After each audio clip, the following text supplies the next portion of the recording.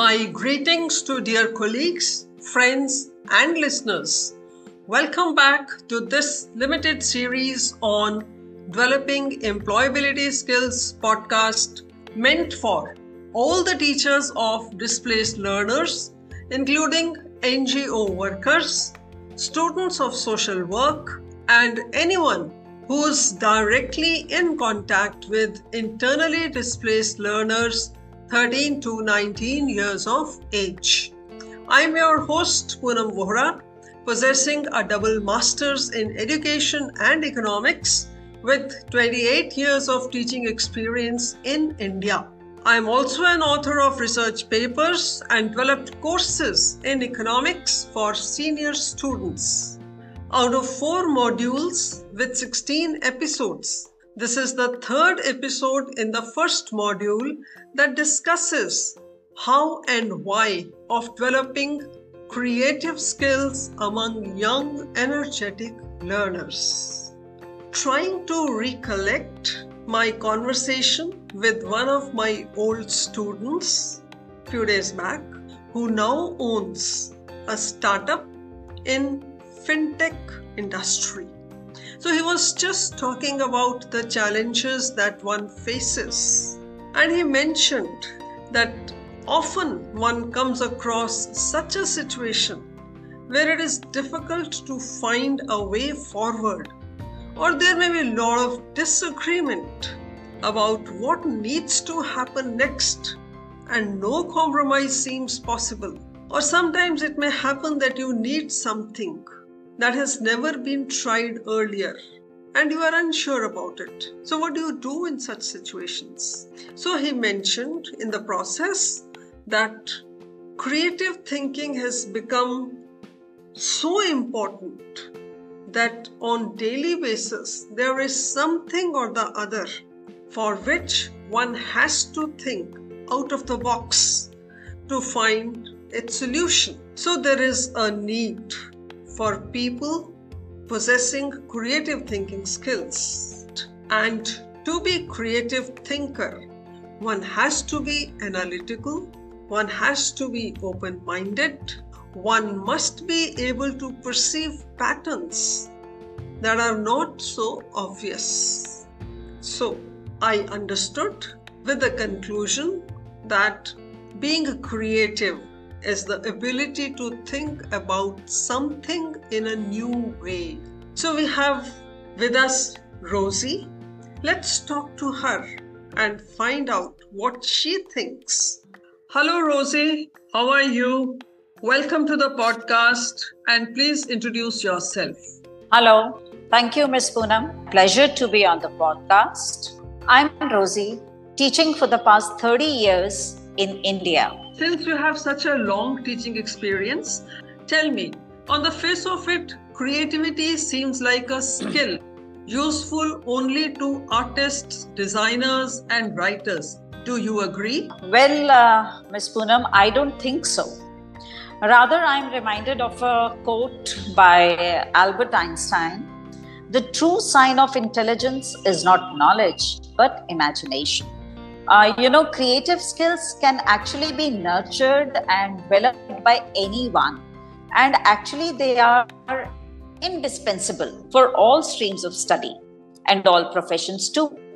It is definitely not restricted to any artist, designer, and I also thought so.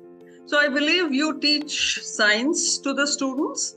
Tell me, which strategies have you been adopting to make the learners more creative?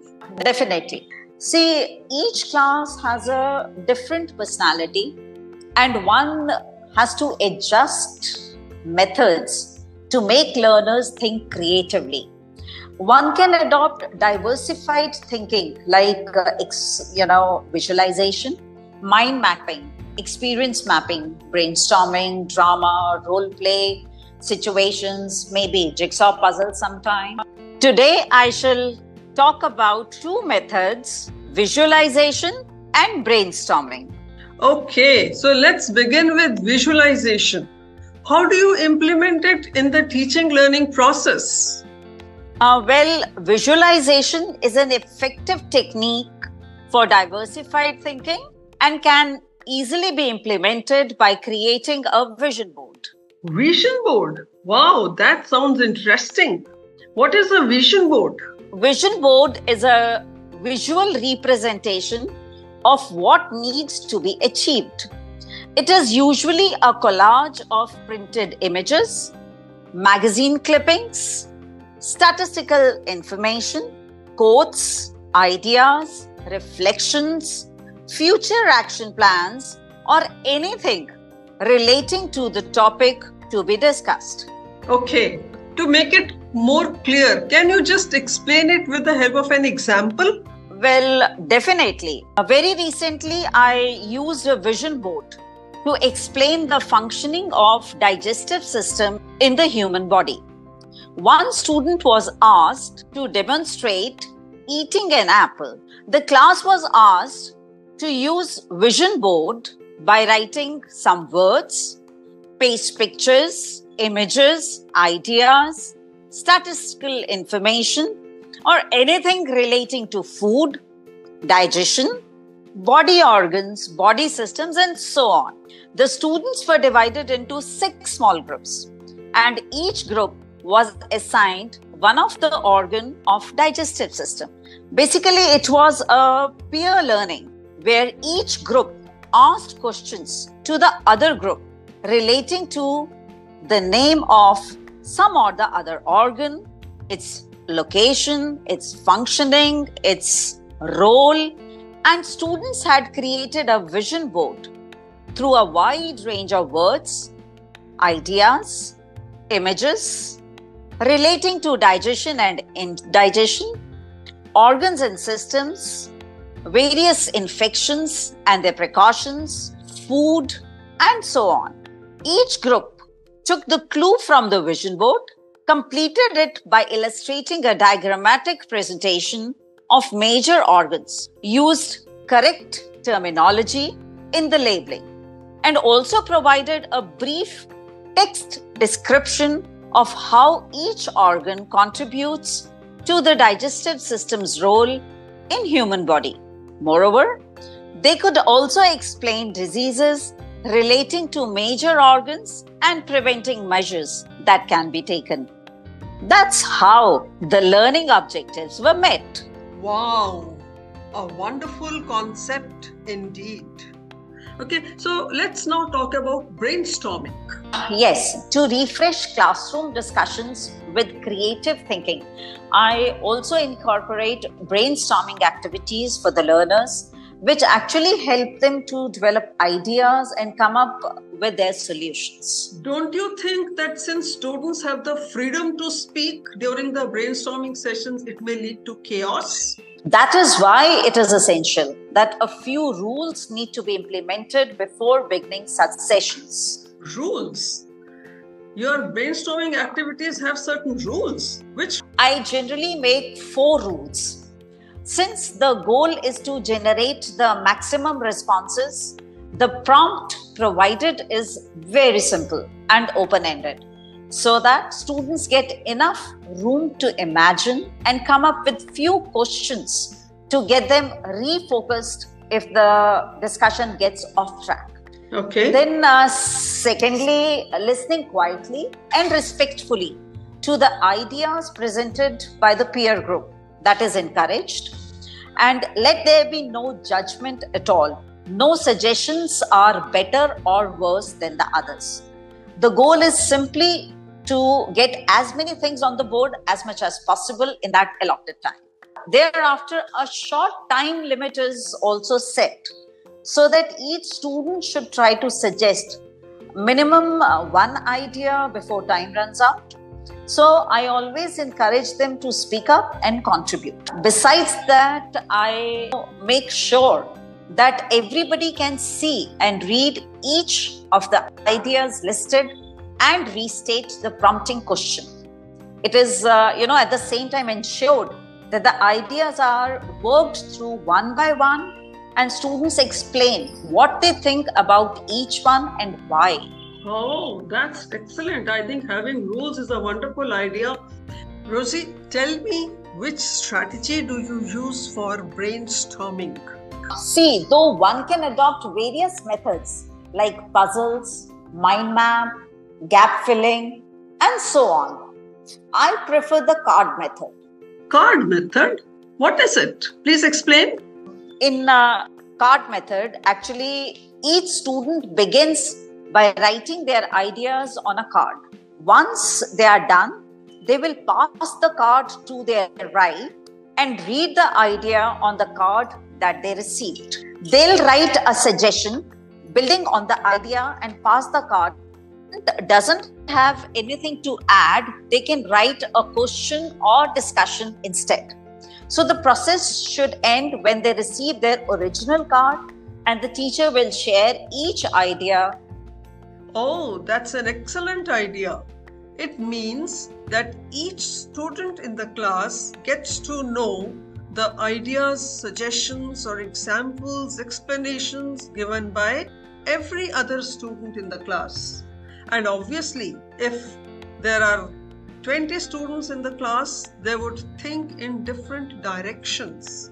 So one can have a comprehensive view of the concept that is being discussed. I feel that brainstorming sessions must be held very frequently to make learners understand a 360-degree view of the concept. So to conclude, I would like to say that both the strategies as suggested by Rosy, that is using a visual board as well as having brainstorming sessions, are very useful in developing creative thinking skills among learners. So, but why do you prefer this card method only? See, actually, it teaches the students how to interact respectfully with their peers.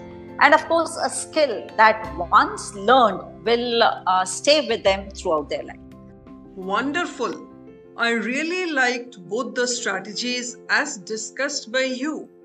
And I'm sure there are other strategies also that you must be following and are equally effective. So thank you so much, Rosy, for sparing your valuable time and sharing your views and suggestions for our listeners. So, my dear listeners, apart from the suggestions as given today, you are also required to read the transcript, the guided teaching material, and have self-assessed assignments to get the true value of the podcast. I'm sure you are excited to know more about skills, employability, and employment avenues. So, continue listening to the Developing Employability Skills episodes on OER Commons, Spotify, Apple, Google, and Stitcher. Connect with us on social media. You can find us on Facebook and Instagram by searching for Developing Employability Skills with Poonam. By following us on these platforms, you will be able to stay up to date with our latest episodes, exclusive material, and much more. Plus, we would love to hear from you, so feel free to send us a message on Facebook or Instagram, or let us know what you think about the show.